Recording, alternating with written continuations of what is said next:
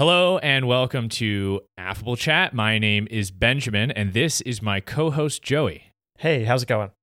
And today we are joined by a guest. We are joined by Kita. Kita, welcome to Affable Chat. Hi, I'm Kita. I am a friend of the family. I love movies. I love TV, pop culture mostly, and most importantly, Gemma Chan. So thank you guys for having me. I really appreciate it. Yeah, and thanks so much for being here. And you're here for an important reason because today we're talking about Don't Worry, Darling. Welcome to the Victory Project. We're all here because we believe in the mission. What are we doing? Changing the world. What are we doing? Changing the world. That's right. What do you think they're really doing out there? What do you mean? This is a romantic, psychological thriller with sci-fi elements. Directed by Olivia Wilde. The cast includes Midsummer's Danny, Stylish Harry, Captain Kirk, 13, Tish Rivers, Bobby Bottle Service, The Eternal Cersei, Diana DiBicheri, Norm from WandaVision, and White House liaison Jonah Ryan. I watched this movie in the theaters. Kita, how did you watch this movie? I also went to see it in the theaters. How about you, Joey? I also saw it the only place available in the theater. That is correct. Before we start talking about this movie, we will recap the events in a synopsis that was written by Joey. Joey, go ahead. Alice and her husband Jack have the perfect life. They live in the idyllic town of Victory, which is beautiful, colorful, and completely isolated. It is in the middle of a vast desert with an incredible landscape in every direction. Jack works for a company, also called Victory, which is run by Frank. Frank is fiercely charismatic and gregarious. He founded the company, the town, and all of Victory's residents view him with awe. Every day in Victory is the same. Breakfast in the morning, then Jack leaves for work. Alice stays behind, shopping, attending ballet lessons, and cleaning during the day. Then Jack returns to a delicious feast prepared by Alice in the evening. It couldn't be more perfect for our young couple. While riding the trolley, Alice spots a plane crash. It seems to have landed in the desert. She strikes out to find it and offer help, but instead she stumbles across a strange gazebo-like structure with mirrors for walls. It is located at the top of a mountain. When she touches it, strange visions enter her mind, and then she wakes up in her bed. Jack is failing to make dinner, but he is in good spirits. When Alice asks him about the plane crash and how she ended up in bed, he has no idea what she is talking about. The next day, Alice gets a call from another wife in town, Margaret. She has been having issues. She's making outbursts at parties, frowning and making strange phone calls. Alice tries to dismiss Margaret, but the next thing she knows, Alice sees Margaret slice her own throat and fall from the roof of her house. Alice is freaked out, but before she can reach Margaret, two men in red jumpsuits show up and carry Margaret away. Whenever she tries to ask about it, everyone tells her the same thing. Margaret had an accident. She just slipped. Alice's reality starts to warp and fray. She has violent hallucinations, loses time, and frequently stares into the distance at nothing. But Jack doesn't seem to notice. At a fancy party where Jack gets honored by Frank and a cool promotion, Alice leaves to cry in the bathroom. Her friend Bunny comes in and tells her to pull herself together because she sounds insane. The next day, Alice invites her friends and Frank to her house. In a moment alone, Frank approaches her and tells her to keep pushing, that he has been looking forward to a fight. Alice indulges and challenges Frank at dinner. Frank dismisses her easily and everyone leaves. Alice tries to convince Jack that they aren't safe in Victory and that they should leave. But instead, he stands by as she is taken by men in red jumpsuits. She gets electroshock therapy and then is sent home. Everything seems like it is back to normal until Alice recognizes a song that Jack is humming. Suddenly, all her memories come rushing back, and she realizes what is really going on. Jack and Alice aren't really in Victory at all. In fact, Victory is a virtual reality that the men log in and out of, but the women are trapped permanently inside. Alice's body is strapped to a bed, and her eyes are held open and scanned by little devices. Jack has her wired up to an IV and drips water from a rag into her mouth to keep her alive. He has essentially kidnapped her from the real world and trapped her in this one, created by Frank. Jack attempts to restrain her, but Alice kills him. She runs in the street as the fake reality starts to crumble. Fighting off the other men, she grabs Jack's car and drives into the desert. Alice is being pursued by men in red jumpsuits, but she makes it to the top of the mountain and touches the gazebo, escaping once and for all. All right, those are the events of Don't Worry, Darling. We'll begin our conversation by going over our pros and cons for this movie. Kita, what did you like about Don't Worry, Darling? Yeah, I actually had a couple of pros. I think the first one, and I think this might go for a lot of people. I think this movie is so gorgeous. I think it's so pretty. I'm easily impressed. So whenever you give me some really beautiful visuals, I'm just entranced. So I think that's intentional for what the plot of the movie was. But the people were beautiful. The faces, the wardrobe, hair, makeup, and the setting was really, really pretty. I also really, really love Florence Pugh and Gemma Chan. I knew Florence Pugh was going to be in it, and I knew she was going to be outstanding. I completely forgot when I went to the movie theater that Gemma Chan was in it. And so I was really excited to see her beautiful face and her beautiful voice. I just love her. And I thought I'm sorry, Kita, one more thing. Yes. What is your favorite Gemma Chan work? What is she most famous for? Okay, so right now, Joe, you're going to be so mad at me for bringing this up. We have a book club. And in that book club... It's not a book club. In that book club, we are watching Humans currently, and we do chapters every week. And she is playing an android in that Amazon series, and I think so far that is my favorite. I was gonna say Captain Marvel, but I'm gonna be honest, she looked good, but I think I liked Humans better. So Humans. Okay, good answer. Sorry. It was fun. The movie was very fun. I had a good time. And it was spooky. You know, it's supposed to be a psychological thriller. And, you know, it thrilled. So I cannot say it wasn't entertaining when I was sitting in there in the theater. All right. So, Joey, what are your pros for this movie? Akita, I agree with all of those. I think those are all exactly right. I especially like that this movie gave someone an excuse to dress Florence Pugh in 3 outfits every day that she was in the movie. Oh, she pretty looked amazing. Good. But yeah, it's an ambitious story, and it's trying to do and say a lot, and I really love it for that. I don't think it necessarily executes perfectly, but I will give it a lot of credit for trying to do something ambitious. It's got this eerie setting, this very interesting color choices, unique look and feel to the world. It's set in like the 1950s, but not really. So it's kind of like this interesting twist on that, which I thought was very good. The whole movie is unsettling and unnerving, which I found very enticing.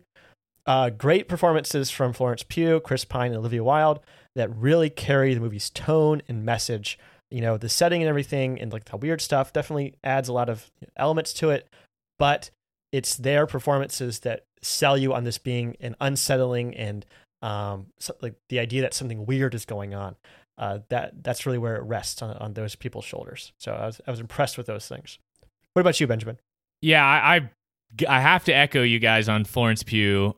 She knocks it out of the park again in this movie, and she is such a star, and I love her. So always a treat to be able to see her star in a movie. I went into this movie thinking it was a Florence Pugh, Harry Styles like co-star movie.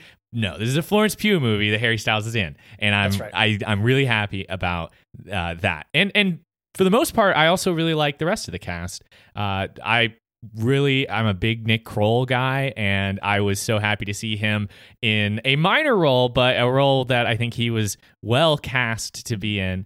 This movie is thrilling without being super scary. I had a fun time, and it didn't make me upset. This makes my ever-growing list of movies that will scare you a little bit, but won't ruin your night. I'm not a horror guy. This movie was fun.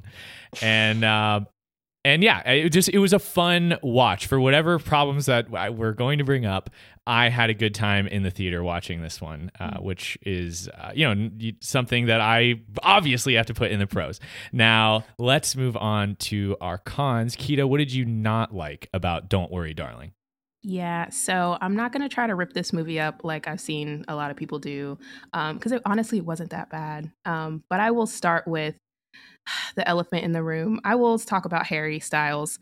I will preface this by saying I was a Directioner. Okay, I was. I was a big One Direction fan. Man, you're really coming out here. I have to tell you. I have to let them know. And Harry was my favorite. So I came into this movie with like, you know what? He's not going to be as bad as everybody was saying. And I'm going to be honest, he wasn't. Even kind of taking my Directioner bias out of it. I thought he was a pro and a con at the same time. I think he did good. I did feel bad for watching him along some really top tier talent that was cast, though. Like we brought up Chris Pine, Gemma Chan, Florence Pugh, Nick Kroll, and some others. They were just outstanding. And so I felt like he wasn't giving much. He was there. And I think that it didn't really like mess up the film as much as I thought. But I did think he could have been better, or at least recast. Yeah, so totally. Yeah, I echo that so strongly because a lot of times I think it's almost an intangible to evaluating how good someone is at like acting. They kind of put on this performance. It's hard to put your finger on what like makes it good or not. But putting him up against Florence Pugh in a situation where they both have like I think something that typifies their difference is when they break down. Yeah, the scene where they get in the car and they're like going to leave, but not really. The guys in the red jumpsuits come and take Alice away. He freaks out and he's in there screaming, fuck, and there's a long cut on him. So long. That was the worst freak out we saw in this movie. You compare that to Florence Pugh over and over again with no regard for self-preservation, just completely melting down and freaking out and providing this performance that makes you feel everything that she's going through. It's just he's set up to fail when he's got to do the same thing as her in a movie like this. I agree. Yeah, Keita, you took the words right out of my mouth. Honestly, like those, it's really him compared to everybody else. Because honestly, there's a lot of things that rely on Harry in this movie, and I think he does a pretty good job for most of that. But there's one scene in particular when he is with Timothy Simons, Timothy Simons, I guess, who plays Dr. Collins, and Florence Pugh, and they're like having that mental evaluation, right? And he's trying to figure out what's wrong with her or whatever. Like both of them, like Florence and Timothy are sitting there, and like you can just, I don't know, there's something so amazing about that scene. And Harry is like a freaking wooden door in the background. He's like a piece of furniture. Right. Like he's fine, but he's just not at that caliber. Yeah. And it's tough. I feel bad for him, honestly, because it's tough being in that kind of like situation where the movie relies so much on performance and you have such top tier talent, and he is just not at that level. Right. And yeah, I honestly, I do feel bad for him, but I did. At the same time, could have been a better movie without him. Like truly. And I will say, I guess when we talk about, because he wasn't as bad, I would say I like when he interacted with the people in the charming, character that he had to be. I feel like he could have turned it up a tiny bit more with how charming he had to be, but I feel like that's just Harry Styles, so I feel like that part wasn't difficult. I think when we did get to the emotional breakdown, or even the scenes when he would have to calm down his wife, like he had to calm down Alice, placate Alice, I wasn't feeling the urgency for which he needed to calm her down, because if she were to find out, a lot of what victory would be broken down. So I was not convinced that he needed her to calm down as much as he needed to. I guess for my next con is, I think the message and the theme of the story is a little overdone at this point. And I think we will, I think the theme is overdone when we talk about feminism. We talk about men and their toxic and fragile masculinity. We get it. We understand. Men suck. Can we get a little bit deeper at this point? I think the theme was very 2013, 2014 to me, especially in like the height of the Me Too movement and all these different things. And so I've seen it, and I kind of want us to dig deeper a little bit more, especially with Olivia Wilde and how she kind of presented the film in the first place. I think we could have gotten a little bit deeper with that. So I will say another thing about this theme is when I talk about We Get It, I was saying, you know, men who do not fit into the incel type of manosphere culture don't get the opportunity to think critically about their own patriarchal role in this society. Like I see you two very nice young men. And at this point, it's like, okay, well, at least I'm not like that. And so you don't really get to think deeper about how you guys kind of show up in society and how men show up in society. Because I think it's very easy to see these men and cast them as the bad guys.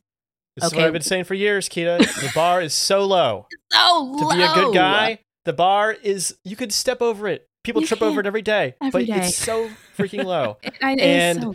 And I agree. We should be raising that bar. Yeah, so just a little bit. We'll dive into that a little deeper, I think, later on. Absolutely. And I think the last thing I will say about a con is there wasn't enough Gemma Chan, guys. I'm sorry. I came in with it. I didn't understand her role as much as I would have liked, especially with the reveal at the end.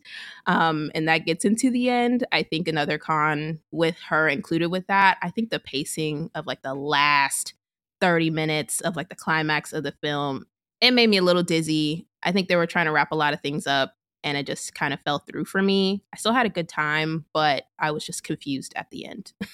Yeah, I agree with all of those.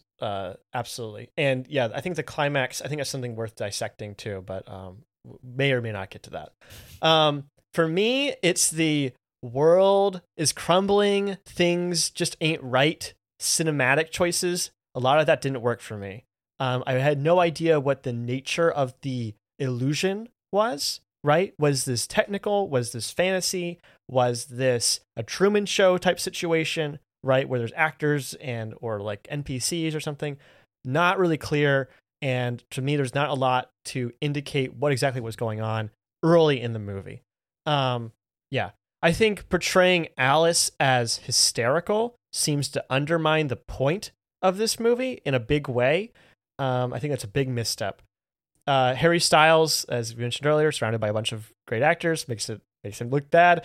And I think the metaphor in total, I mean, like the nature of the illusion, right? It just was incomplete for me. And it was really distracting because I'm willing to forgive a lot of kind of hand-wavy sci-fi nonsense if you are telling a compelling story and giving an interesting message. Look at Everything Everywhere All at Once for a great example of this. This movie doesn't hammer home enough what it's trying to say, and I spent too much time thinking about what was going on and what the metaphor actually was instead of focusing on what the message was supposed to be. So yeah, I honestly think this movie has an outstanding outline, but its details need a lot of work. One thing that I kind of want to highlight is like Chris Pine is like a podcaster, right? He's like sending out like all these radio like messages every day, but his like messages aren't super charismatic or interesting. They're just kind of like empty platitudes. And I don't know if I think those were supposed to be really charismatic and compelling, but I didn't get that sense at all. I did not feel like those were really well written. I felt like they were just kind of filler. So I think it's just another element in which like more time spent on that, more work on those details would have elevated this movie to something really great. Yeah, I think it's interesting because the message that I got from that is not that he's some compelling speaker, is that this is the only thing they can listen to. There's nothing else on. So it's like it's either do your chores with this on or silence. So, yeah.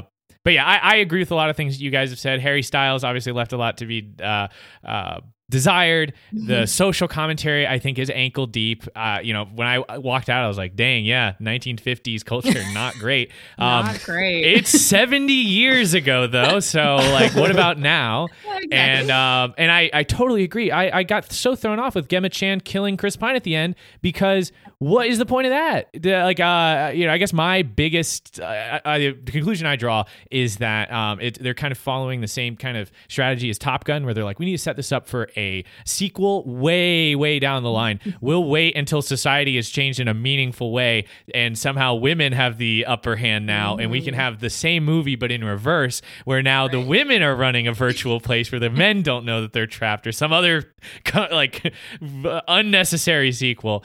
I don't know what the point is of that. So I thought that was kind of wild.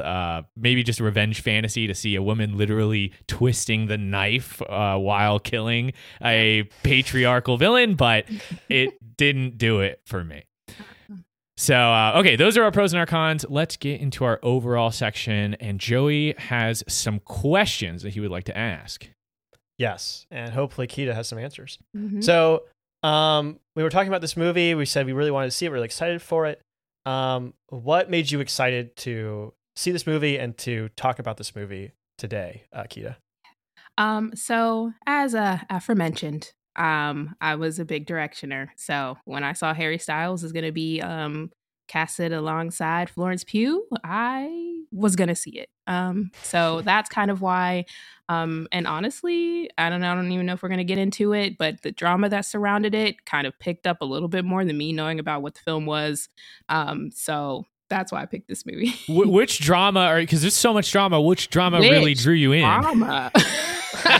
Where do we begin? I think the first thing I saw was Florence and Olivia not quite getting along behind the scenes, behind the cameras. So that's the first thing I saw. And then it kind of just snowballed after that. So that was like the first thing. Yeah, I actually read like 3 articles today about the drama, so we can definitely talk about that, but we'll get to that later, I think. What about this movie speaks to you personally? Yeah. Well, being a woman myself, identify as a Black woman, a young Black woman. And so I think what spoke to me was kind of the frustration that comes with being gaslit and or discredited. It's definitely a real experience, and it's something that I have related to, especially recently getting a full-time professional position. A lot of that stuff comes with being gaslit or being discredited. So I think another thing that spoke to me was and what made this movie actually pretty spooky was the fear of people in power. And I use people pretty generally because I'm seeing men and women in that category. So people in power kind of having this entitlement to women's bodies and lives. It's very real to me, and it's something that is reinforced every day. So for me, I see it in media. It's how I show up professionally in a workplace. And honestly, recently, how I operate and interact with people within a medical office. So there's, seeing some of those scenes in the movie kind of spoke to me as well. So, yeah. That's really interesting. And I think the gaslighting aspect of it really stood out to me too. Yeah. That's something that I think could have been done a lot differently, actually, and to a much better degree. Absolutely. Because like for me, that's kind of the main theme of this, right? Is that Alice is experiencing something and nobody else experiences it, right? But the way that it's portrayed to us, the audience, is that Alice is losing her mind. Right? This is not like that scene where she has that conversation with the doctor that I mentioned earlier. That's a classic example of gaslighting, where all these people who apparently have authority over Alice in her life are telling her that she's wrong and that she's mistaken, even though she clearly saw something that happened, and you, the audience, also saw that, right? But I think, like, when you're telling a story like this, it makes so much more sense to have Alice be the center of power in the story and not be completely warped by what the reality is, right? Because while I'm watching it, I'm like, oh my gosh, this woman is crazy. She thinks the walls are closing in on her. The eggs don't have yolks in them. What does that mean, right? Like, oh, she had this violent hallucination of Margaret smashing her head against the mirror. Like, all of that is indication that she's the one that's broken, that there's something wrong with her. But if it was the other way around, where she saw these things, like, and they actually did happen, and other people saw them too, but then later denied them, or that she was the only one who saw them and everyone else said that didn't happen, and she went back there and there was no evidence of it or something, somehow it got erased, right? Suddenly, you, the audience, have to make a choice. Is your narrator, is she unreliable? Or do you stick with her and try to figure out what's going on, right? And then that gives her the power and the agency as a main character to decide how she's going to deal with the situation, right? She makes a plan. She says, I'm going to go attack this thing. I'm going to test this out. I'm going to do this thing and see what happens. And then I'm going to know for sure that people are lying, or I'm going to know for sure that something else is going on. But she never gets that opportunity. She stumbles through this movie, constantly running into problems and unsure of how to act. She never really questions her reality until the very end, right? She never gets the opportunity to think that what she's experiencing isn't real. Instead, she's constantly being fed this, or you, the audience, and her, are being constantly fed this idea that she's insane, but through the visual medium of her being insane, instead of the world acting as if she is. So I feel like if they had taken that idea and twisted it, right, and made it so that it was things happening to her instead of her losing her mind, it would have been much more effective as a gaslighting metaphor, because instead it undermines this idea. Because, okay, in the 50s and even today, right, one of the common common accusations thrown at women is that they are hysterical, right? They can't control their emotions. They don't know what's going on. They have no concept of reality, right? That's certainly true for Alice. She is hysterical. Yeah. So why would you, if you're trying to tell a story where your main character is being gaslit, why would you also make her hysterical? Yeah. It just undermines your whole point. Yeah. Any thoughts on that? Oh, that's good. Oh, that's good. And I think that because it's real, like real life. Things are happening to women, right. They are having these actual experiences that people want them to kind of bury deep, or not even want to, kind of validate those experiences that are true and that are happening. But for Alice, it's not happening to anyone but her. Right. And she can't even explain any of those things that are going on. So when she wants to bring it up to someone, so even with her husband or the women around her, they're like, I don't know what to tell you. I don't know what to tell you. So I really like that take. And like I said, if this just went deeper, if we could have gone a little bit deeper, I would have really liked that. Especially, I think one of the things that was spooky for me and a little scary for me is not only gaslighting Alice, but in the dinner scene, Chris Pine's character Frank were letting other people know, like, hey, you know what? Don't listen to her. She's emotional. Yes. She gets like this. That scares me. And so I think if it were flipped like that, I think it would just be a lot more compelling, because that is something that is very real. So not only gaslighting, like, say me, myself, but letting people around me know that, you don't really need to, buy into what she's saying or buy into what she's thinking. Don't worry about it. And I think that's very real. There's this movie that came out last year called The Last Duel. I don't know if either of you guys seen it. It has Adam Driver and Matt Damon in it, and Jodie Comer is the main woman. And that movie is sort of the first. It's supposed to be a historical take. It's supposed to be. It's sort of like a vantage point type movie where it's the same story told 3 times from 3 different perspectives, and the final perspective that you see is from the woman's point of view. And they make the claim that this is the real version of events, even though it's happened in the 1400s. So there's no way of knowing who's telling the truth. But anyway, the point is that it's the story is about how this woman was sexually assaulted by one of her husband's rivals, and the experience from the husband's point of view, the assaulter, the rapist, and from the woman, right?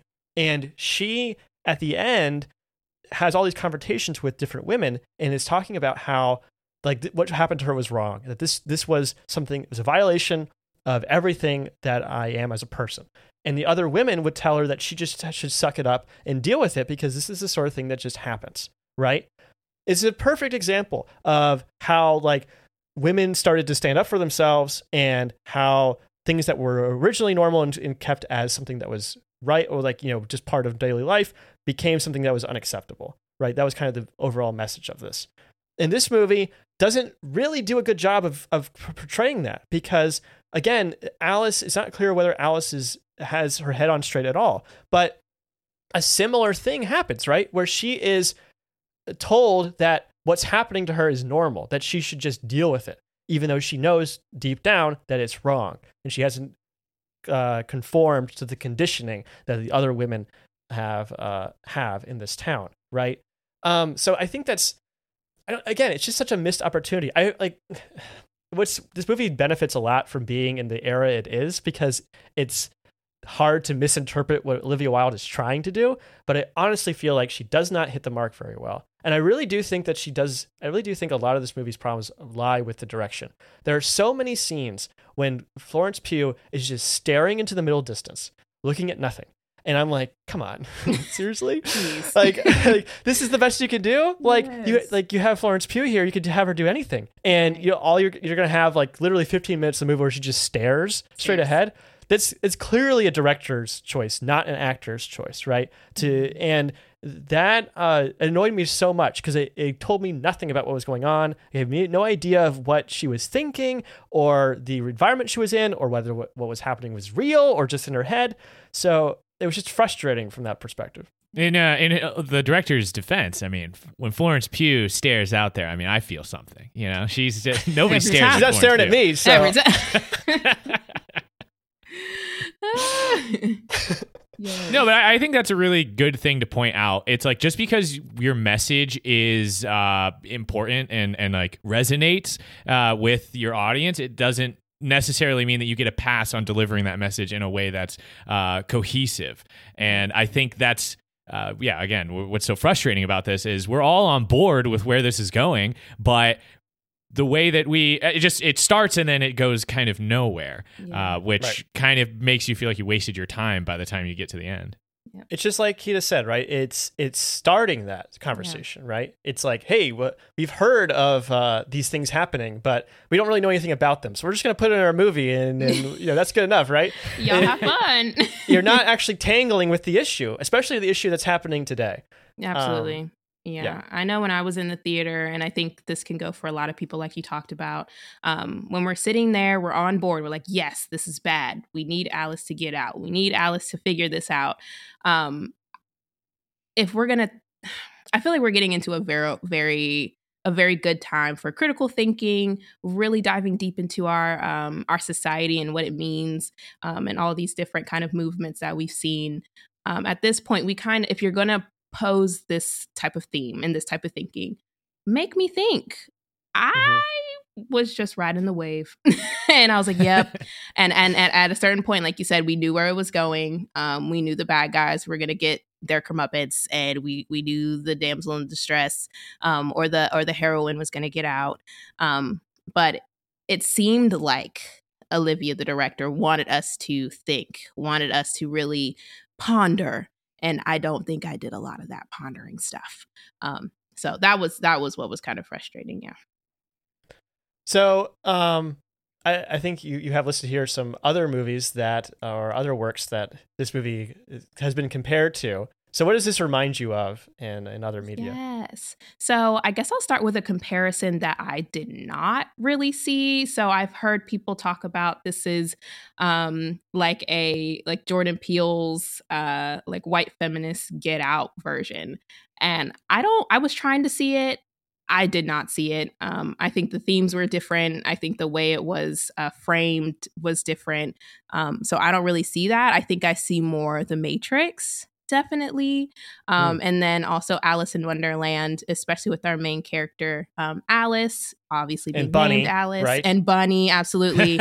And Bunny, loved that. And then also with the mirrors. So Alice's story, like The Looking Glass. So I saw a lot of Alice in Wonderland. And then obviously The Great Gatsby. But the only reason why I saw that comparison is because it's back in the 1900s with different clothes and music and dancing and drinking. So that was like the only thing I drew from The Great Gatsby. Frank is kind of like that Gatsby-ish character, right? He's sort of Absolutely. elusive, right? Everyone wants to know what he's up to. Very much so. Very much the Gatsby of this story.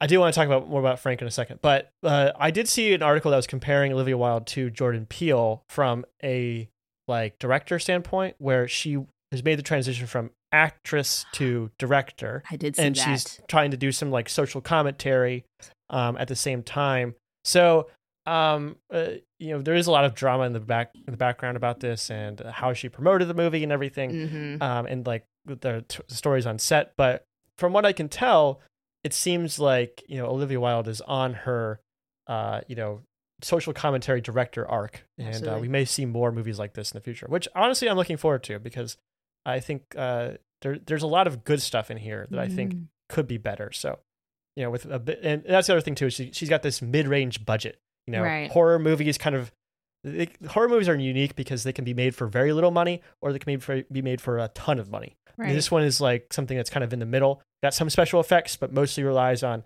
a single setting and some good characters. And I think this is Olivia's like only her second like feature film or something like that. Booksmart was the first one, and I thought Booksmart was great. So I haven't seen it. I did like Booksmart. It was cute. So especially with like a theme that she wanted to take on. I mean, it had holes, but like you said, I think we can do better the third, fourth, fifth time around. We'll see. Yeah, she'll keep getting chances. That's for sure. Very much so. Okay, so I also wanted you to highlight a moment for us. You brought up the dinner scene with Frank. This is a very interesting turning point in the movie. Very much so. I really liked the dinner scene, and that started with kind of Frank walking through Alice and Jack's door, kind of to the end, where Shelley was, chastising Alice. I think the scene where Frank comes and confronts Alice was, I think, one of my favorite like Chris Pine scenes, especially the way he kind of acted it, and especially the I think the menacing feel of I've been waiting for someone like you, and no great kind of man didn't have just a little bit of a challenge to get him where he needed to be, or however that quote went. And then also at the end of that scene, he was like, and here you are preparing dinner like a good little girl. Just very much, he just reveled in the power and the control and a little bit of a game is kind of the theme that he went off of. And so I thought that was really freaky, and I liked it. And then all the way down to Shelley kind of chastising Alice. That was a fun scene, especially how she entered it with enough. That was great. And I think there was one part where she said, here are you whining, as a desperation to seem, what was it, entertaining or exciting. And I was like, ooh, you didn't have to read her like that, Shelley. Clee in her house, in her own home, at her own dinner. She prepared dinner for you. You have to do her like that. I thought that was a fun scene. The dinner scene was a fun scene. And like you said, a big turning point of the story. So I agree. And I think it's a example of putting Alice in a position to not look hysterical. She is on point with some of her revelations about why the world they're living in seems artificial, or why something's not right here. She correctly points out that a lot of these couples have the same origin story, and they're from the same cities, things that we, the audience, previously didn't know, but she is able to figure out. And I think this is probably going a little bit with what you were suggesting as like the movie should have doubled down on, Joey, is giving her the ability to, she's being gaslit literally right in front of her. Right, Chris Pine is saying she's like being hysterical. Like something's not right with, she's too emotional, but she's not being emotional. She is getting, obviously she's being confrontational, but she's not screaming and yelling. She's saying things that are absolutely true and pointing out the issues with their world. And that is, going up against the cult leader who's denying it and gaslighting her to her face, saying that stuff's that's not correct, or even just brushing it aside and not engaging with it at all. So I thought that was a really good way for us to kind of bolster Alice's position and say, yeah, she isn't going insane. She's actually figuring it out. Yeah, but Chris Pine still holds all the cards in this scene, and that's the thing that's like frustrating for me is, it's the it's the meme. Would you be able to fight a horse? Depends if I have prep time or not. Like Right. she's given like 5 seconds basically to try to think of like how to challenge him at this dinner table, right?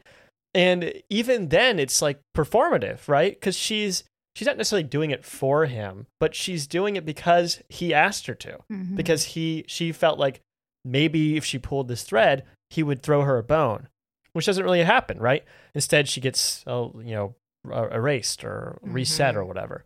So I wish that this scene had been a culmination of two titans coming together, where Florence Pugh had a bunch of preparations, realized something was going on, did a bunch of work to figure out what it was, and then threw it down in Chris Pine's face, and he completely underestimated her, right? And then he says something weakly like, oh, she's just being emotional, and everyone just goes along with it because he's the guy, right? He's the man, even though you, the audience, are like, she's totally right, though. She's totally right.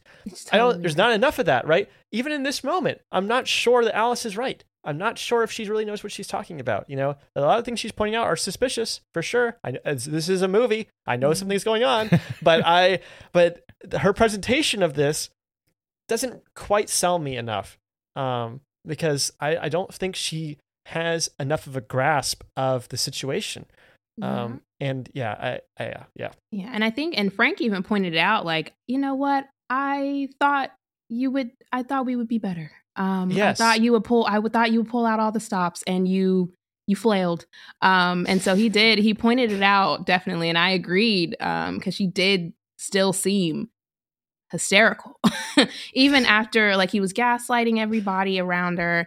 And so at a point, like you talked about, I know someone pointed out that it sucked that they weren't two equals at the table. They were not. Mm-hmm. Like you pointed out, he had all the cards. He was still that person of influence and power where it was easy for him to manipulate the situation how he see fit. And Alice just only had whatever she had in her brain at the moment. Right. So I agree with that a lot. Yes, but this is Frank is terrifying throughout the movie. This is another great scene where Chris Pine really delivers on that terrifying vision. So yeah, it's a pretty cool moment in the movie. Okay, so we've already gone a little deep here, but Keita, let's talk about some of the themes that are present here that speak to you. Anything you want to talk about? Yeah, so I guess we're going to go a little bit deeper then, huh? So a couple of these. Can you modulate her voice? Please. So I guess we're going to go a little bit deeper then, huh? Okay, so some themes that were present and definitely kind of jumped out at me. I think the first kind of obvious one was power, order, and control. You see a lot of that with Frank. I think Frank is the modicum of that power and control that we see, especially not only him controlling the women, but controlling the men in society as well, especially when we get into the one, what was it? It was a party scene, and they were all out to celebrate a promotion. I think it was Jack's promotion, and he made him dance like a little monkey. It was so weird. It was so the weird. Weirdest, longest scene I've had to sit through. Why wasn't Harry smiling? He looked like he was in pain, and he looked like he was tired, and he looked like he was being controlled, which he was. I was asking Jenny, like, is this good tapping? Because she's right. She's a tap instructor. I know Jenny would know. And she's like, I've never seen that move before in my life. That's not in the choreographer's I call that a book. windmill. Well, it's interesting because he was literally making him dance, which I thought was like kind of hitting us across the head with like the metaphor that's like Frank is pulling all of the strings. Like she's married to this guy who has no agency, but that's not even true. He definitely has agency. He's as involved in this as Frank. So that in retrospect seems like a completely pointless scene besides just it being eerie. Weird. Mm-hmm. That's the weirdest thing. Weirdest scene. And so I think another thing that I saw as far as order was the scenes that Frank, I'm guessing Frank picked to kind of pull people into the world. Some of the images that Alice was seeing, kind of to rope her back into reality. So it was some like flapper girls and like white wigs, and they were dancing, and it was very ordered. It was very choreographed. They had beautiful, I'm guessing, red lipstick on, some bold lipstick on, in black and white. And so I was thinking those images were kind of used as a way to be like, this is a very men-oriented society where they have all the power, they have all the control, especially the way the women and the dancers looked. They were kissing at the camera. And I was thinking, oh, this is definitely some images that I think Frank picked to or at least as for the male gaze, if anything. And so those images I kind of saw a lot of the times they use the women's bodies as to model like an eye. The eye, I'm still trying to figure out what that was about, but that's neither here nor there. I think that's like kind of perception, like, right. Because obviously they have those little things on their eyes, those Clockwork Orange devices, right? But they also, but they the eye is, you put a lot of stock in what you see, right? And so Alice thinking what she's seeing and feeling and everything is reality, but the eye can be fooled, right? Many different things. As the killers said, right? Are we human or are we dancer? Ooh. Theme of this movie. Ooh, wow. I love that, because I was really trying to figure it out, and I'm glad you pulled that together for me. But yeah, so one big theme was like power, order, control. That's kind of the world that Frank envisions, especially for men. That's how the men like it. They want everything to be at their beck and call, and they got it. Another thing I kind of wanted to touch on, I have two. I think I'm going to do one first over the other. Hoes before bros. Okay, listen, hear me out. Listen. So when we get into, I think I feel like Olivia Wilde could have did this a little bit better. But it does suck sometimes in society where you feel like you can't count on the women around you to make sure that you're okay, to kind of be at your side, kind of have that mode of like allyship of like, I'm going through a tough time, women around me, can you rally around me and help me out here? And we did not see a lot of that in there, and that it was obviously intentional. So that was one of the themes that I saw, that the women, especially the two women who knew about the simulation, about Victory, it was Shelley and it was Bunny. They knew about it, but they continued to let these women who did not know about it, who were forced to be a part of this project, to continue being a part of this. One part of the project that really scared me was towards the end where we figured out how Jack could be a part of it. So he was kind of signing up. And one of the questions they asked was there do you have a prior relationship with this woman? I thought that was one of the scariest questions they asked, because I guess it is kind of alluding to, or kind of implying like you do not have to have a relationship with the woman to kind of come into the project. So for these two women to kind of know what the project is, and still not be able to kind of protect these women, or quote unquote save these women from the project, was scary. And I think that was an intentional part of the movie. Yeah, definitely. With Bunny having her own reasons for being in the simulation. I love that, because it gives us something else to chew on besides just men bad and all the women are here because of the men. She has this seemingly good reason for wanting to live there because her kids are still alive. But like you said, she is complicit in the imprisonment of these other women. So she's a bad person too. But the fact that they have fake children leads us to, it gives us the information that they can create fake, people in this world. Yeah. So who's real and who's fake? And who's and if not. you can create fake people, why not just make a fake woman? Please. You know, it's taking this I whole didn't process get a it. lot more simple. I guess maybe you No. can try to imply some sort of like sinisterness or like this entitlement that men are like, well, I should be able to bring a real woman in here because that's what I'm allowed to That's do. that's what I But have. yeah, but where does the like? I didn't get where the line is drawn. I'm thinking maybe the guys in the red suits aren't real. Maybe Right. they're like NPCs designed to like do the, I don't know, chores or something, Yeah. or like do security. But What about the trolley man? Did you think he was Right. real? I why couldn't would tell. you like? What if? How couldn't much does your tell. life have to suck that you spend your free time logging into a virtual world and driving the trolley? Like For the he- women of society, Yeah. because the men don't take it. Right? Oh gosh. I No, so he was confused. definitely some sort of NPC, but it was really unclear because he didn't have like a script, you know? right. Like Florence is like, "Hey, can we go this way?" And he's like, "That's He's not like, on my "Why route." would we do that, Ooh. right? You know, and then he's like, kind of ignores her. Yeah, it was. I don't know. It was weird. Yeah. I think to answer Benjamin's question, no, it's 100% of a entitlement. That's what the movie I think is mostly about. Yep. Is men feeling entitled to women's bodies, as Keita said earlier, right? Absolutely. They're feeling like not just we, but like I know best, right? I know what's best for this person, Mhm. and I'm gonna make decisions for her, right? And it is my right as a man to do that, and it's my duty, maybe even Yep. like as the primary breadwinner or whatever, right? The provider, to provide everything for my wife so that she doesn't rely on anything except for me. Absolutely. It's that power fantasy, really. It doesn't work unless there's a real person there who you are exploiting.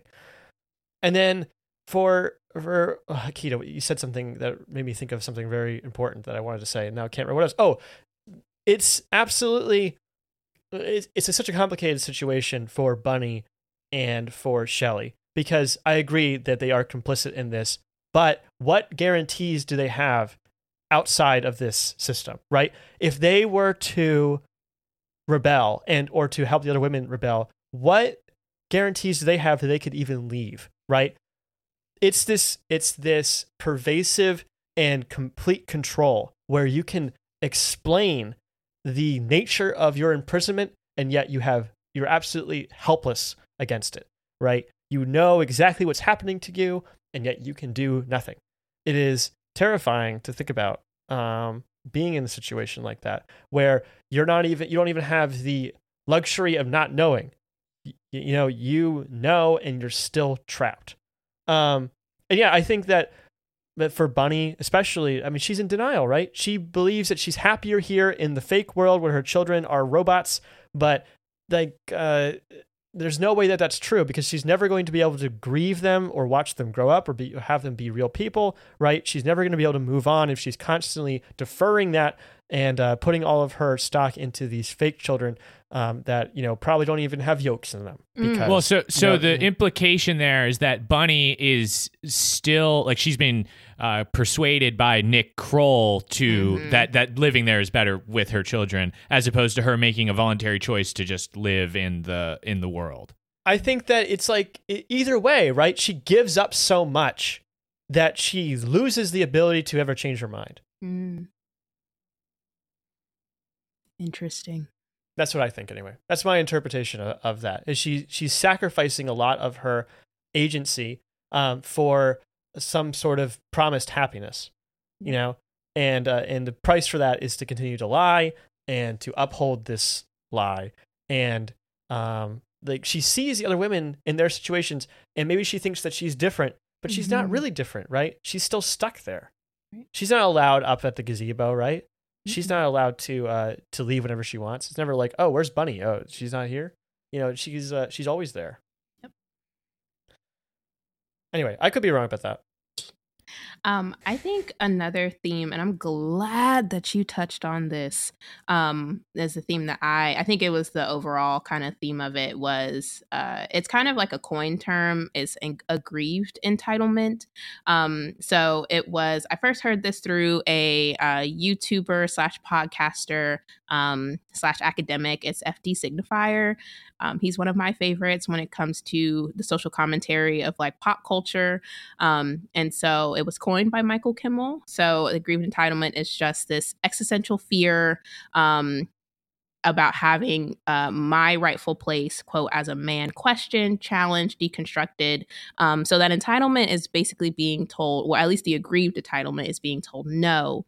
When the prevailing mythos of the culture has taught that they, as a man, have a right to something because of their birth. So they have a birthright, they feel. So as a white, male, straight, educated, able-bodied, the list goes on, with having this, I was promised from birthright that I can have this power, have this money, have these women, and have whatever I want, be the breadwinner. This is what it's expected of me. So it's like this, self-fulfilling prophecy of this is what I get. And when I don't get it, I commit, acts of violence, assault, just very kind of egregious things. So kind of like the Jack pulling Alice into this world. It's a very heinous thing to do. It's a very violent thing to do. And he was being very aggrieved when it came to her working this full-time surgeon job where he couldn't even make ends meet on his part. He wasn't getting what he wanted. A lot of that came with spending time with his wife, sex, all these different, him to cook or her to cook for him. So he felt like he needed to, and he convinced himself that she would even be happier. So like you talked about, Joey, where I know what's best for you. I know how you are going to feel. I know that this is going to be the place for you where we're both going to be happy if we're in this world. Not giving her a choice, taking her agency away.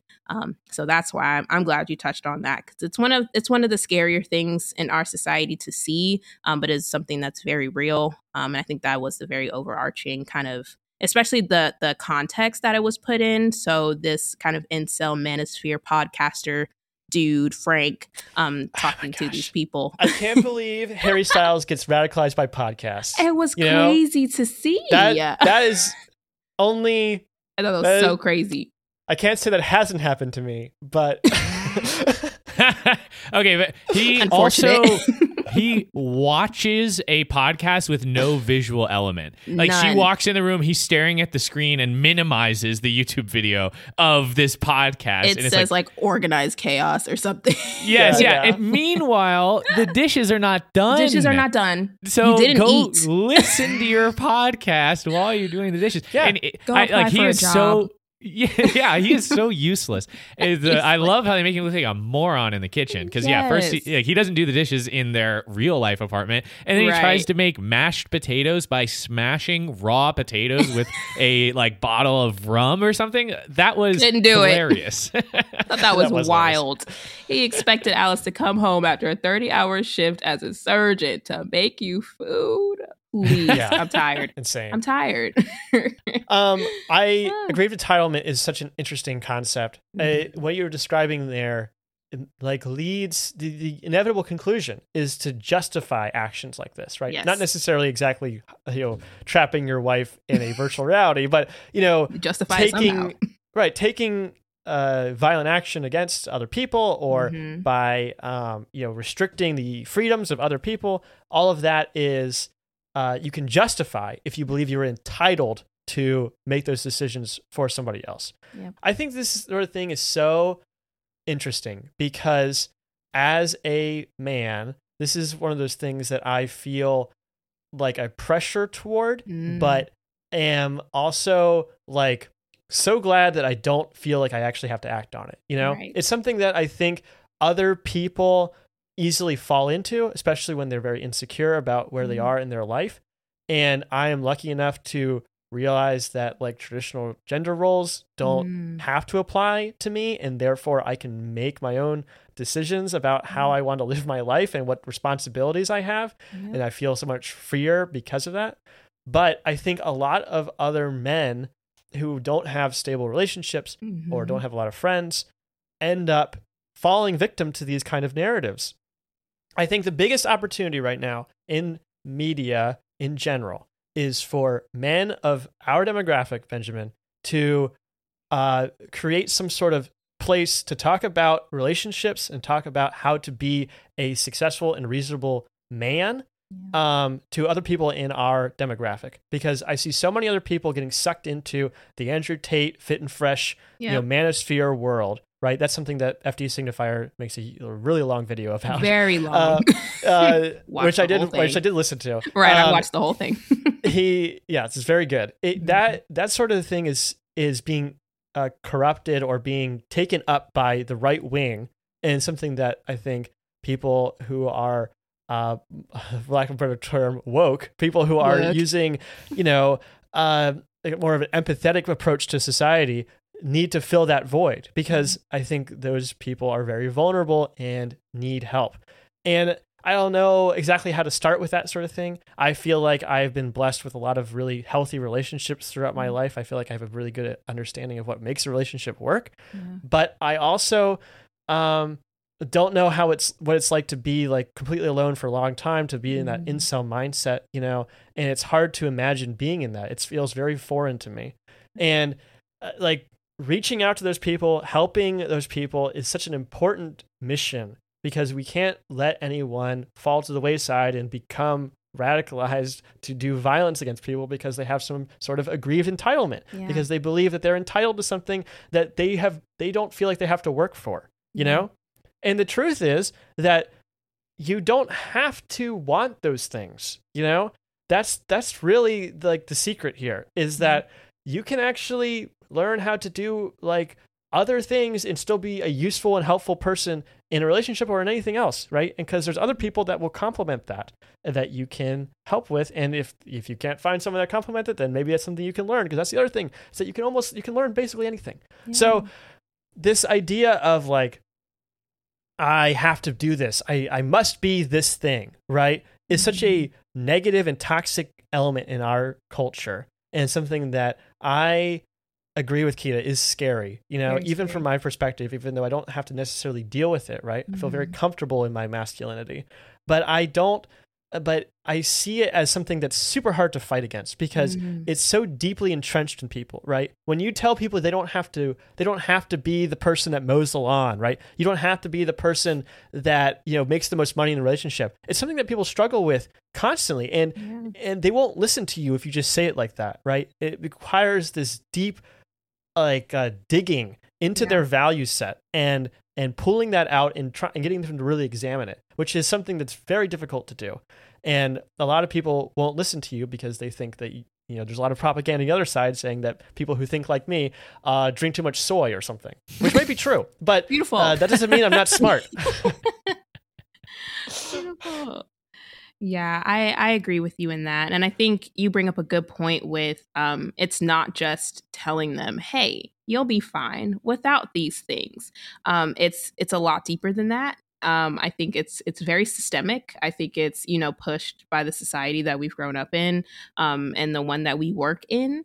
A lot of those values are still upheld in a lot of family systems and a lot of work systems, and even in just relationships in general. There are people who expect a certain kind of role to be filled, and so I think it is getting a little bit deeper. And I will even say it gets deeper than just going to therapy. I listen.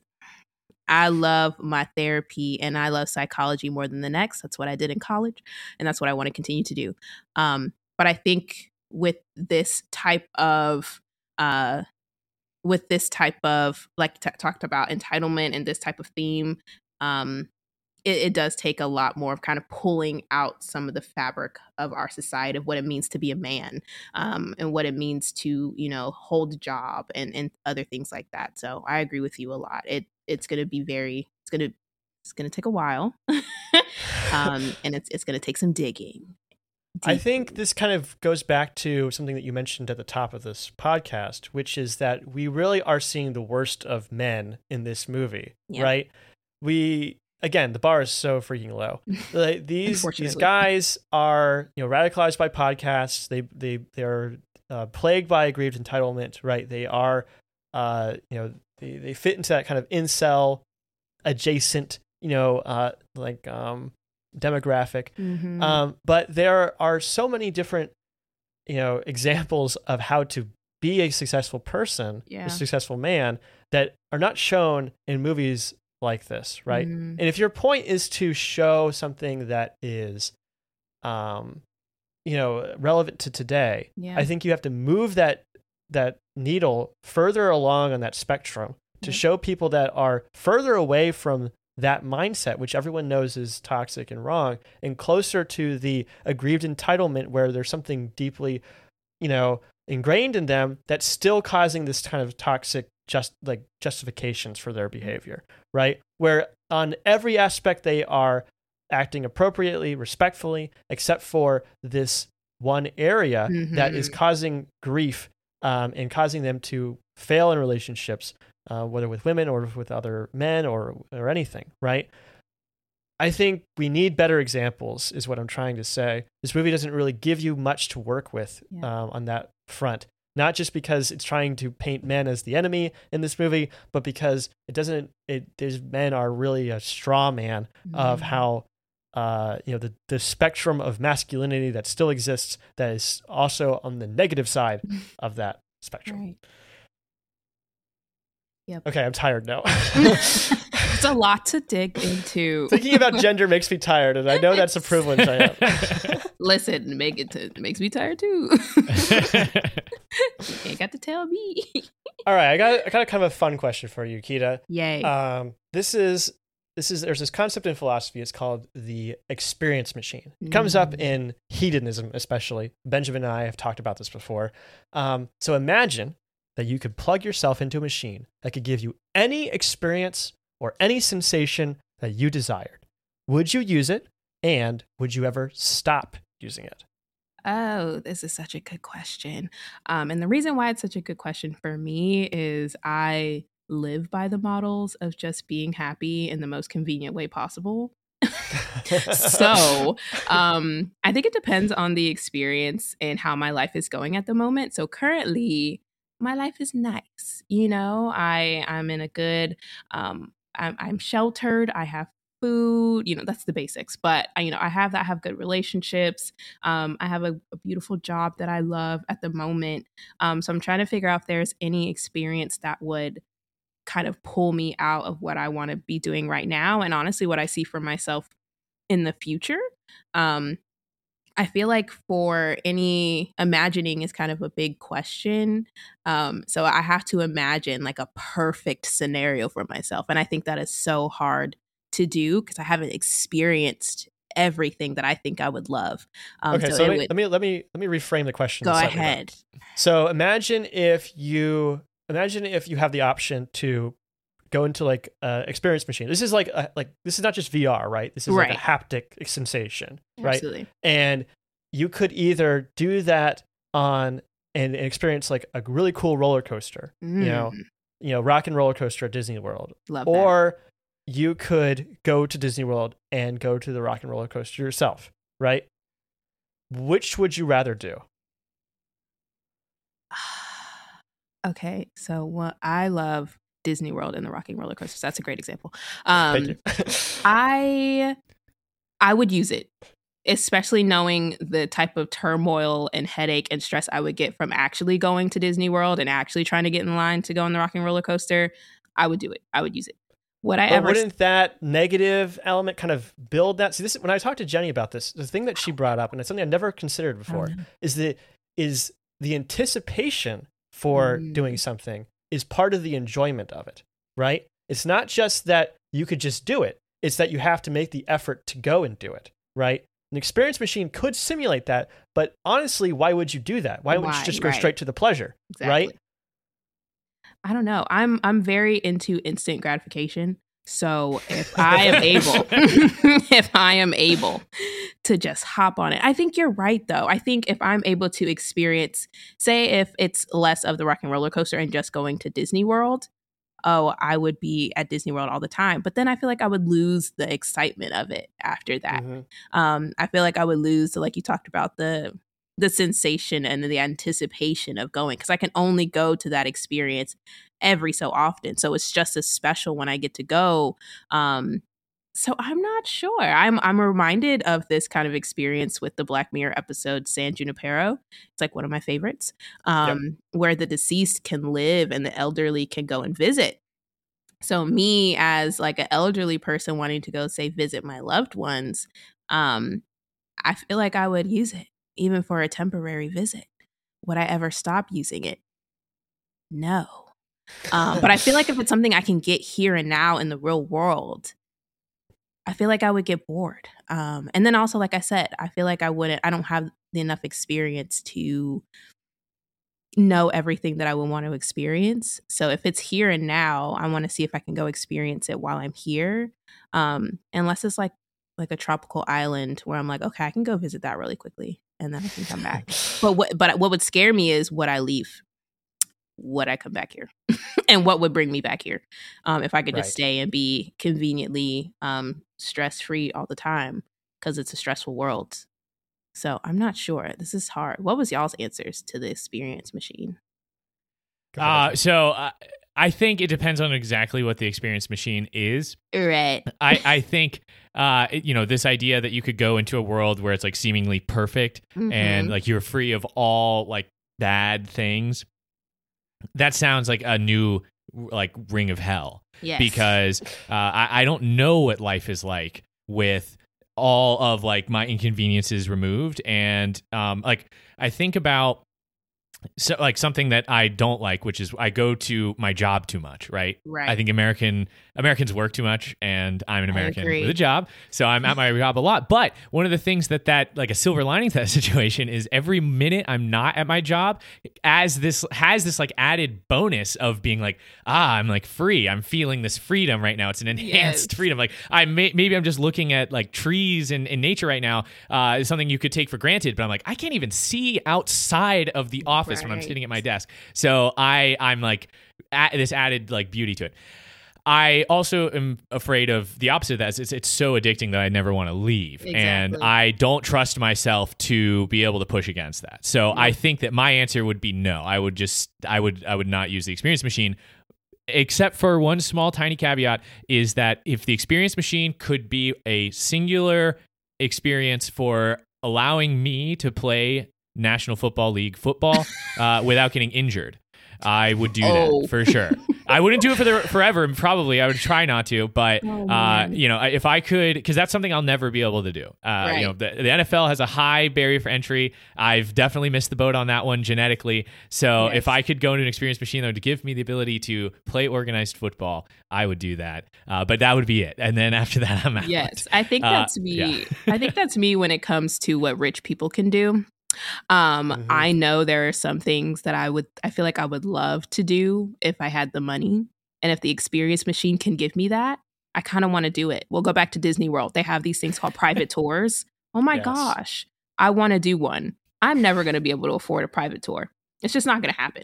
And so I feel like I would do that. But like you said, I am nervous about what I believe a perfect world would be. If I can simulate that perfect world, why would I leave the perfect world? Well, the other thing, I the first time I watched Inception, I was having like a sleepover with the guys, and we watched the movie, and then I was going to go to sleep, and it was scary because I was worried that I was going to go to sleep and I would go another layer deeper into all of the dreams, and I had this kind of disassociative moment where I wasn't confident in what reality I was existing in. Scary. And I think that the experience machine is fuel for that kind of paranoia. And the idea of being separated from my physical body, I've gotten to the point where I believe this is the one. I'm in my body. I think we're here.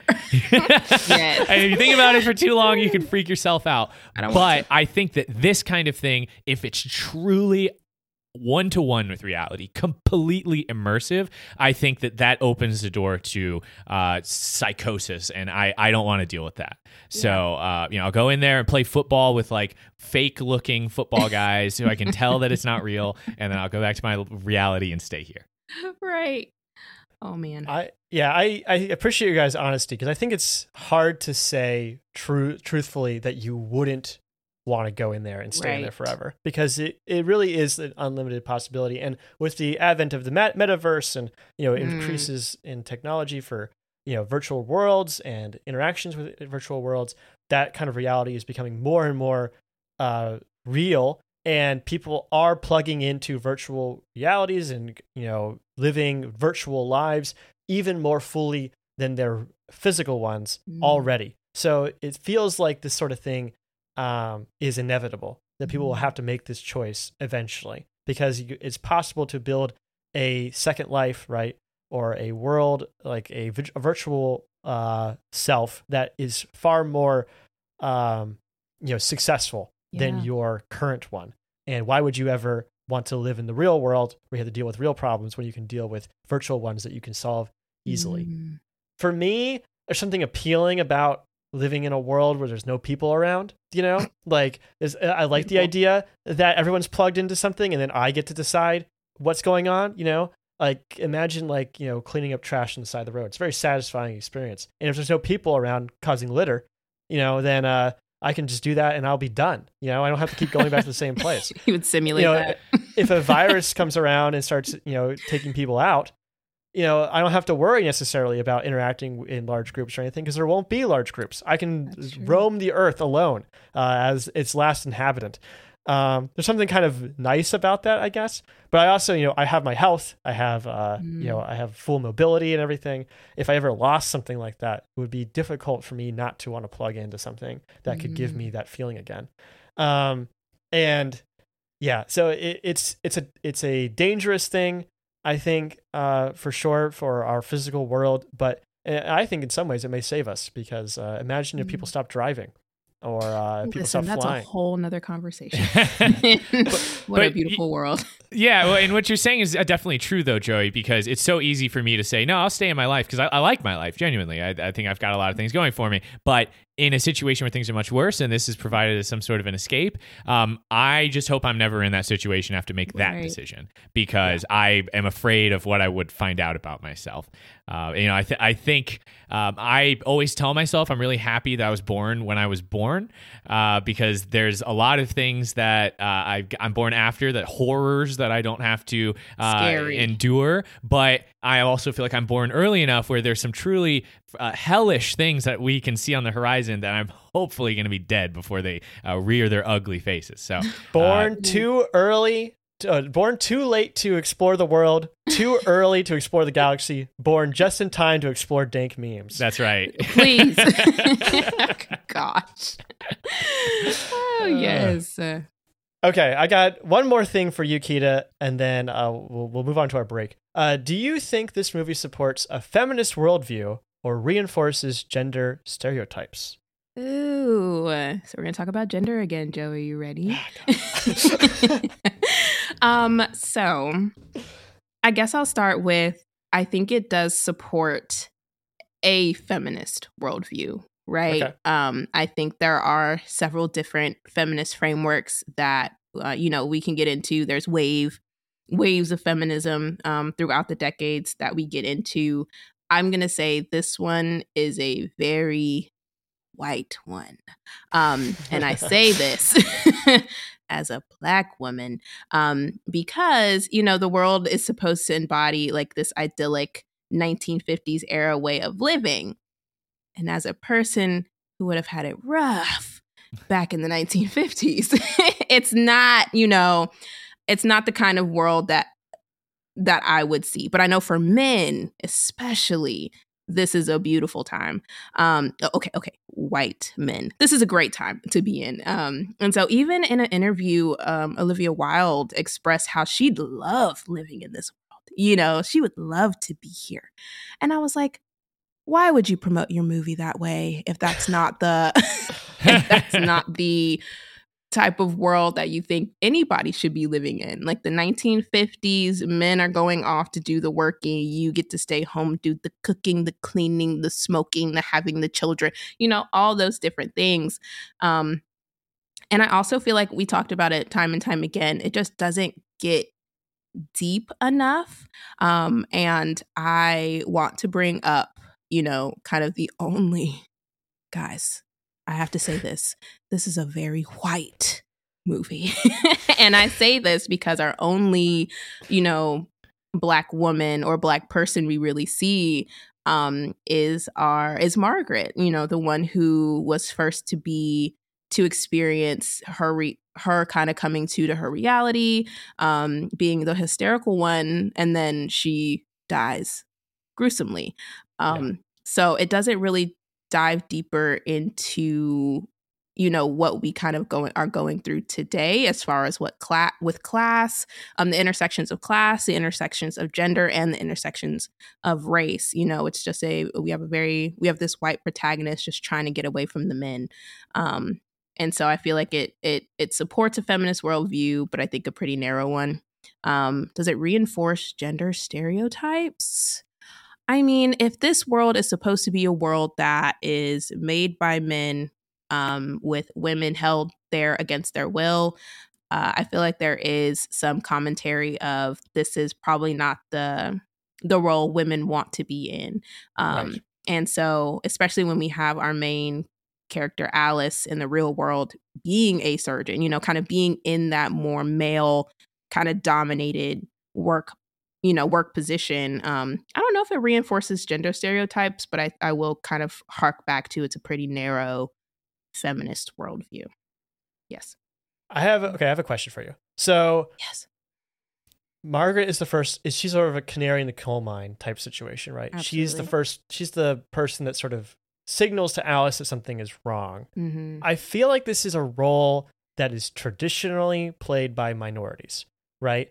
That the minorities, not just that they're the first to die, but that they're the first to notice something is wrong. To catch on to things, yes. Is that something am I right in this is something that I made the same comment after I came out of the theater. I was like, I think, and I'm trying to jump into Olivia's mind.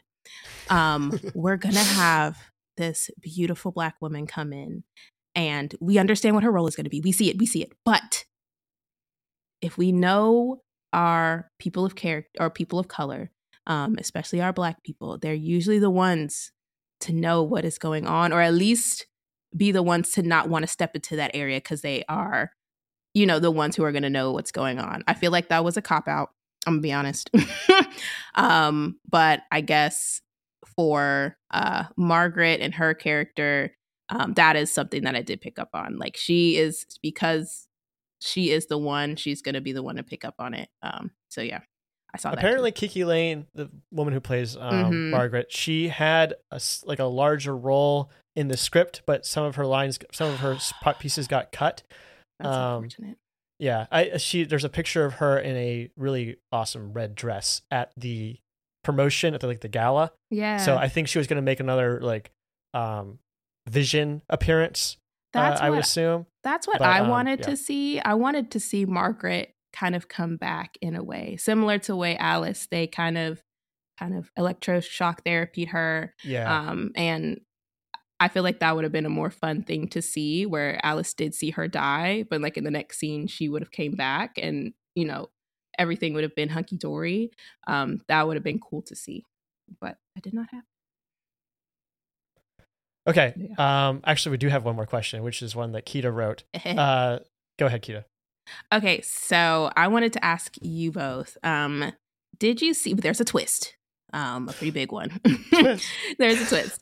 Did you see the plot twist coming? And if you did see it, or if you didn't see it coming, or if you did the twist surprise you at all? No, I did not see it coming. I knew something was wrong. When I saw the trailer, I was like, okay, so maybe the men are turned into robots or brainwashed in some way. Maybe I thought that this was happening in the real world, and they were going to the Victory Project was going to be a bigger part of this, where they were working on some sort of experimental technology, and the wives were like part of that experiment. So I knew that like they were doing something shady. I wasn't sure how complicit they were going to be, right? But I got all of that from the trailer. As I was watching it, I was picking up on like something's wrong. I knew something's going to twist here. I know Frank knows what's going on. I know he's behind it. It's pretty clear that Gemma Tran, right, Shelley, she knew what was going on because she was the ballet teacher and everything. But I had no idea what the mechanism of the illusion was. And when it did happen, man, that was a pretty powerful twist. Mm-hmm. Have you guys seen the movie The Voices with Ryan Reynolds? No. It's such a good movie. And that movie has a similar moment where like for maybe 2 minutes, you see reality for what it really is, and it's terrifying. And the rest of the movie happens like inside of his head. In this movie, it's the same kind of thing where you see like the grungy real world where she's got those things in her eyes, and it's just like so uncomfortable. But you're also like, I want to see more. I want to know what's going on here. Like, where's he going? What's going on? I want to see Harry Styles, like a scruffy Harry Styles. But long hair. But yeah, I thought that was brilliant and really like skin crawling in my opinion. Yeah, I did not see the twist coming at all. But like to comment on the Harry Styles thing, men out there, even Harry Styles can look like a slob if he doesn't take care of himself. So, shave, get a haircut. Get a haircut. you can clean under look your better. nails. That's all you Stop listening to podcasts. Yeah. But That's it. yeah. Like, I did not see the twist coming at all, especially the fact that it was like a virtual reality thing. Like, obviously, I was waiting for some sort of revelation that would tell us more about it, but I thought there was going to be, something more to do with the actual Victory Project as it being some sort of like experimental weapon or some sort of like, the fact that the ground was vibrating, I thought was going to play a much bigger part. Did that matter? Was that just a red herring to be like, oh, that's them working, because they're like, at least they're doing something, that's how we know they're getting something done. But did that come back around and be revealed to be anything like the earthquakes? The virtual reality was unstable. Yeah. But it was unstable in a way that was very confusing. Like what was going wrong and why weren't they trying to like avoid it? Yeah. I was thinking about the Truman Show while I was watching this. The Truman Show does such an amazing job of giving you the hints you need to figure out what's going on, and plays with this idea that like Truman's on a movie set in such fun and memorable ways. When they're at the very beginning of the movie, a light falls from the top and like right in front of Truman's house, and then they make a comment on it on the radio. It's like, oh, a satellite fell like recently or whatever, to cover up that thing, right? To help kind of build into the world that something went wrong and they have to fix it. And this movie, they don't make any effort toward explaining what's happening or even to lie to the characters about what's going on, right? They just simply have weird things happening, and they never really connect exactly why things are wrong, right? If they had established something saying like, if the women believe that it's reality, then the reality is more stable, and every time they question it, it starts to fall apart. That would have done a lot for me. Yeah. But that's something I just made up just now. Right. And I liked the twist. I thought it was creative. Yeah. It was fun. I had that whoa kind of moment, which you love with a twist. But the satisfaction that came from realizing that these kind of quick cuts of the weird people dancing and the women with their feet like sitting in a circle and like waving their legs around, all that stuff, it was satisfying in that it now made sense. Previous things that I didn't understand now made sense. But yeah, I had no way of being able to see this twist coming. I don't feel like there were any sort of breadcrumbs let out there that would give me a fair shot at getting to the conclusion first. I was always waiting for the movie to explicitly tell me. And I don't think there was anything in there that would give you real chance at that. Yeah. Absolutely. Yeah, I did not see the twist coming. When the twist was happening, I got a little more scared than I was, because it was a really idyllic place, and it was too pretty. So I was like, something's happening, something's going down. Obviously, it's not going to be what it seems, so I'm just going to try to figure it out. But when the twist did happen, I feel like when the twist happened, I think for me, it started to make sense. So I was like, okay, well, after this twist happened, I know where the movie is about to go.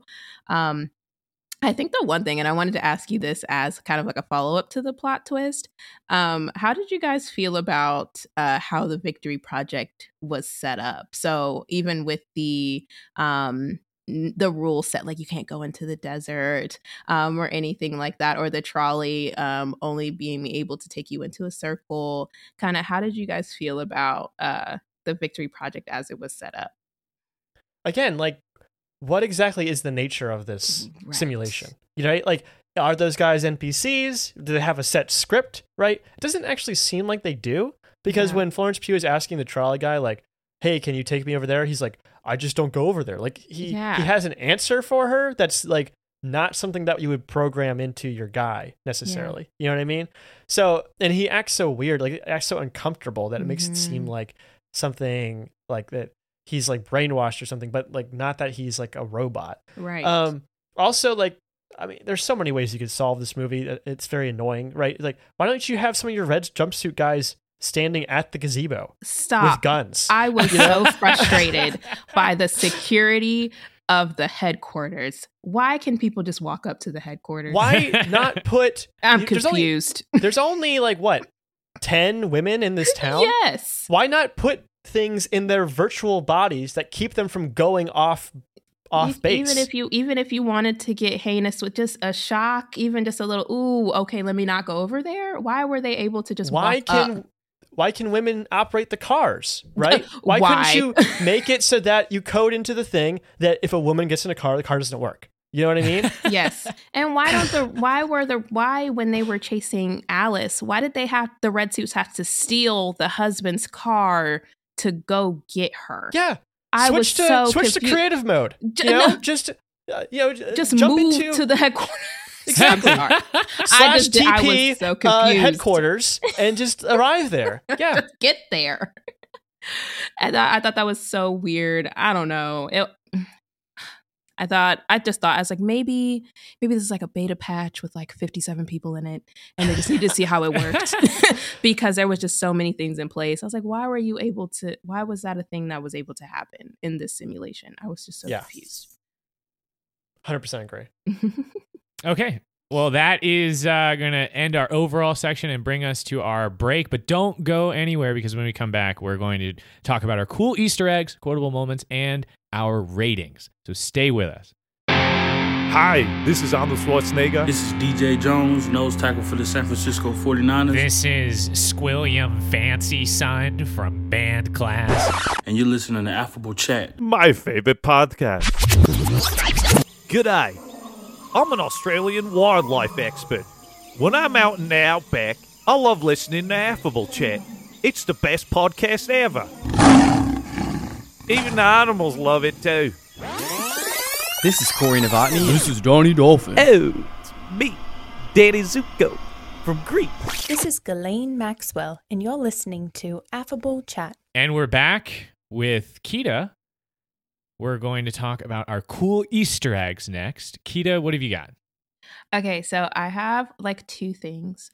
So the first thing is Shia LaBeouf was originally slated to star as Jack, Harry Styles' character, but much happened behind the scenes to have Shia recast. So we have Harry in Jack's role. Yeah, this was okay. So this is part of the drama, right? This is actually more of a serious thing than just like we're thinking about Shia. He was on set recording lines and everything, but he complained that he didn't have enough time to rehearse. Yep. And there's some confusion about whether he quit or whether he was fired, and some confusion about who he didn't get along with, because according to Olivia Wilde, he didn't get along with Florence, but there's some evidence to suggest that they actually were getting along fine, and there was a different reason why he was recast. And what was the other thing? Apparently he was, I don't know, something has come out recently about his behavior offset. Yeah. Some sort of, allegations against him. I don't really know the details of it. But it seems like they may have dodged a bullet, with that as well. The other thing that's kind of weird about this is that Harry Styles and Olivia Wilde started dating during the production of this movie, she actually broke up with her longtime boyfriend, Jason Sudeikis, while he was on Ted Lasso, which is kind of funny, actually, because that movie's about a happy-go-lucky guy who a lot of things go wrong with. So he's, and then actually she got served custody papers while she was on stage talking about this movie. What? Which is, yes. So kind of embarrassing. It was really embarrassing. And she actually talked about like she blames Jason for this, even though it's not really fair, because if you've ever seen Pineapple Express, you know how like dirty those guys can be about how they serve papers. And this might have been the only time that she was like publicly available. Yeah. Obviously it's very embarrassing to do this to someone. But in the moment she played it off, but later on she certainly seemed upset about it. Absolutely. But also, like, so Harry and Olivia would apparently disappear for long times on set, and this apparently made Florence Pugh upset because they wouldn't be available, even though they were supposed to be doing things. Apparently, they were off doing other things. And then there was a whole controversy about whether or not Florence Pugh was even promoting this movie, which seemed super weird to me. All of the social media elements of this, I have to admit, I do not understand, because Florence Pugh was promoting this movie, but she was not promoting it at the same time or with the same veracity as Olivia Wilde was, which, can you even blame her for that? Because Olivia Wilde is the director and like co-star of this movie. Wouldn't you expect her to be posting about it constantly? Florence Pugh apparently didn't post about it as frequently, which made people suspicious about whether she felt like she was doing that. But in every public statement that she talked about, she said that she liked working on it and that she thought it was a good movie. The only criticism she had was that she thought that the trailers and Olivia Wilde's promotion that promoted the sex scenes in the movie undermined the material that was actually supposed to be highlighted in the movie, which honestly, I agree with. And that's something that I admire so much about Florence Pugh, is that she rarely is sexualized in her movies. She stands apart as being just a really, really solid young actress. That's something that I think can be a crutch for people that are like attractive in Hollywood, and something that I think will serve her well in a long career. At least I hope so. And so that's that kind of is not really in her brand necessarily, right? She's more of like a kind of like a family first type person. Usually she's kind of into like more traditional family roles. That's the role that she usually falls into, at least of the 4 movies that we've done with her on this podcast. So it seemed contentious at best. And then there was there was a whole thing at the Venice Film Awards where Harry Styles might have spit on Chris Pine, but of course that didn't really happen. Definitely spit on Chris Pine, but there was no did it. There was no indication that's actually what happened. It just happened to be a weird set of movements between the two men, and neither of them have taken that seriously at all. Harry Styles has joked about it, but and of course Chris Pine's publicist has come out to say that this was not true. This never happened. Why would this even happen? This is a stupid internet rumor. So yeah, and then there was like this whole thing where Florence Pugh was supposed to show up for a red carpet event, but then she didn't necessarily. She was late, but she was also working on Dune Part 2. Right. And Olivia Wilde says, it's super hard to schedule things when people are busy, so I don't blame her for not being here for this thing. It's like, yeah, okay, that seems reasonable. So was she was she just trying to avoid them? Because she still showed up. So I feel like people are putting a lot of stock into something that's probably not there. But like the on-set drama, right? There was contention between the cast, between Olivia Wilde and Florence Pugh. There was contention between Shia LaBeouf and other characters. And then there was this whole weird promotion that was happening while they were talking about it. But there was another guy. I read this article on something called Push, some blog, some Hollywood Insider, and he said that he talked to people that were on set, and including the cinematographers for the movie, and he said that he didn't notice anything weird going on set, and that if anything happened, it happened after the production, which contradicts some of the other sources. And maybe he's just trying to protect this type of environment, but it seems very flimsy at best that anything was really going wrong. I think there was probably some creative differences. There was probably a difference in vision. I think they probably didn't like each other that much, but it doesn't seem like that stopped them from actually doing anything that they wanted to do. Right. I think it was, I agree with kind of it being blown a little bit out of proportion. Honestly, the drama to me seemed like co-workers not getting along, but they need to make this movie, so they're going to do the best that they can. Right. They still made it. They got it done. The film was still pretty good. So that's kind of what it really seemed like. So the drama was a lot, and I felt bad for the film because I know a lot of people knew about this film because of the drama. And I also feel bad for Olivia Wilde as a director, especially a woman director, because of the drama that surrounded it and what the specific drama was. Yeah.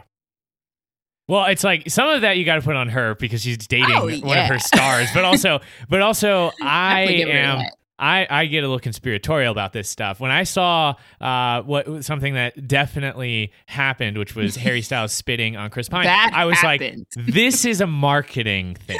They are inflating all of these stories about like what happened on set so that I'll be interested to see this movie because and it is weird. I don't know if that's an effective marketing strategy, but that's kind of how a lot of the headlines for this movie ended up in my feed was because of the weird stuff, not necessarily for the movie on its own merits. So I don't know. I'm a firm believer in no bad publicity. So this is just another way to get the name out there and maybe get people interested in actually going to the theater for this thing. I tend to agree with you, but in my brief research, I didn't see anybody that was like counteracting this narrative, right? I didn't see anybody come out and say, oh, this was all for publicity or anything, even though I feel like that would be kind of a good scoop. So what about the guy who said nothing was like going on set? What about him? Well, it's like if such an inflammatory situation on set, wouldn't that have been apparent to him? Well, there were apparently 4 other sources that said that there was like arguments between Florence Pugh and Olivia Wilde who were not named. So, I don't know. They're in on it. I've got my tinfoil on right now. And I'm saying those guys are all part of the marketing. I'm not saying that's not possible. I just don't know how much evidence there is for that at this point, Sure. And that's the thing is like, I think Kita's right. Like, it's possible that they just didn't get along, and but they still like worked professionally together and dealt with it, right? There certainly were problems. I mean, Shia LaBeouf caused problems by like exiting the movie. So it's I don't know, it's just weird altogether. And but I also like I'm on the fence because Benjamin, I do not understand marketing. I see commercials and I say, I do not know why that's supposed to make me want to buy something. It makes me want to kill myself. So I don't know I don't understand how marketing works. I don't know why people do what they do. So it's possible this was all just some sort of elaborate stunt. Yeah, I think some parts of it, after they saw what was taking place and what was picking up ground, I feel like they just ran with it because they were like, oh, well, at least they know about the movie. So let's just roll with it.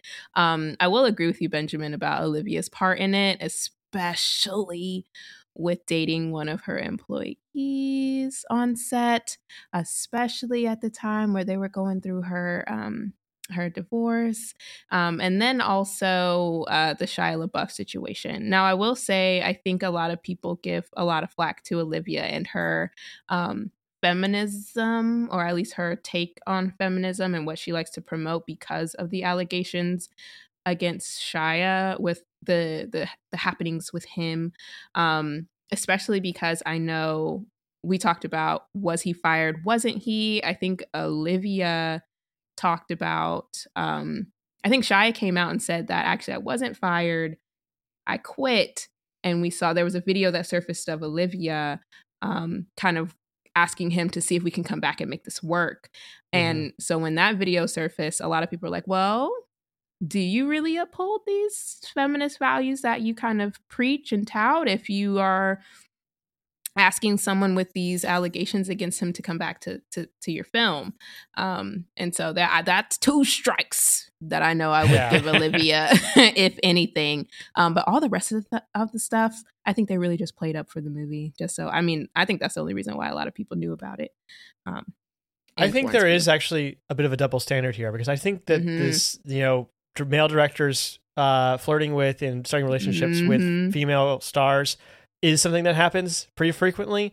I think it is, notable. I don't think people are really necessarily shaming Olivia Wilde too much for it. But I think this is something that does happen. It does. And, Harry Styles is an attractive man. Can you really Very blame much her? So. I certainly can't. Okay. I think that's the drama. You happy now? Right. We talked about it. We did it. And then the last cool Easter egg I have was, I'm pretty sure this movie was heavily based on a movie called The Stepford Wives. It was a 1970s movie based off of a book with almost the same exact premise as Don't Worry, Darling. It was more of, I think it was like robot wives in this one.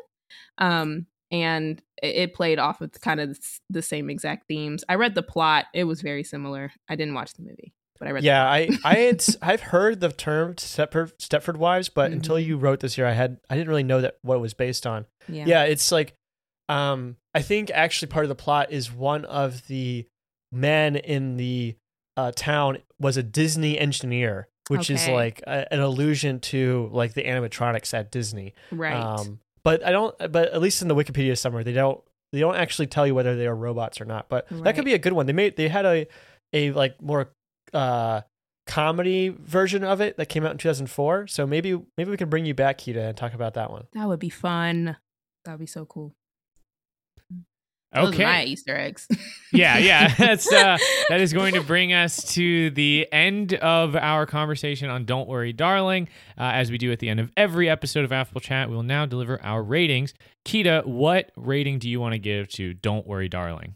Yes, I give Don't Worry, Darling one line of 1950s multicolor convertibles that could have very well been a bus. That's true. We're all going to the same place at the same time. I was like, if y'all don't just get on a bus, why are we all in these cars? Man, that is funny.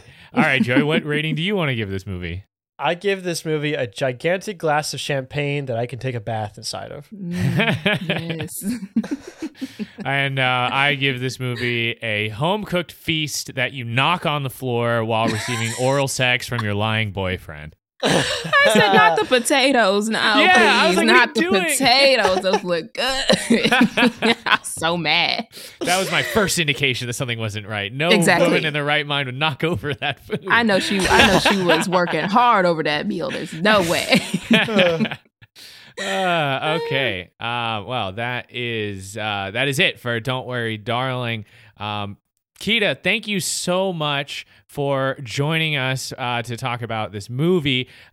Where can the people find you? What do you want to plug? Let the people know where you're at. Yes, thank you so much for having me. Y'all could find me on Instagram at Kita Antoinette. It's at KITAANTOINETTE. I'm trying to do better at posting more things kind of like this, where I kind of do like movie and TV series commentary that I really like.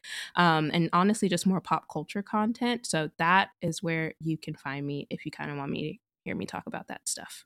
Thank you, guys. Awesome. Yeah. Looking forward to that. Yeah. And again, thank you so much. You can find her Instagram in the description as well. And we'd love to have you back sometime, Kita. So thank you. Thank you. Joey, what is next on Affable Chat? Next, we are doing Top Gun. Which one, you say? Oh, actually, both. We're doing an old versus new. We're bringing back our old segment that we did years ago to talk about Top Gun and Top Gun Maverick. I'm so looking forward to, talking about airplanes and hunks, brooding in their underwear. Volleyball. So this is going to be fantastic. But yeah, looking forward to that on the next episode. You can subscribe to us on iTunes, Spotify, Google Play, or wherever you get your podcasts. I challenge you to find a place that we are not on. We're on every podcasting platform. If you find a podcasting platform we're not on, let us know. you can't do it. It's impossible. AffableChat.com is your new favorite website on the internet. There you can find the latest from us and all our social accounts, including Twitter, Instagram, TikTok, and YouTube, all of which are at AffableChat, and even our email address, affablechat@gmail.com. If you like this episode, then tell a friend about it. All you have to say is, have you considered listening to Affable Chat? Affable Chat is live Tuesday nights at 7 p.m. Eastern Time on Twitch. That's twitch.tv/AffableChat. That is going to do it for this episode for Affable Chat. I'm Benjamin. And I'm Joey. Thanks for listening.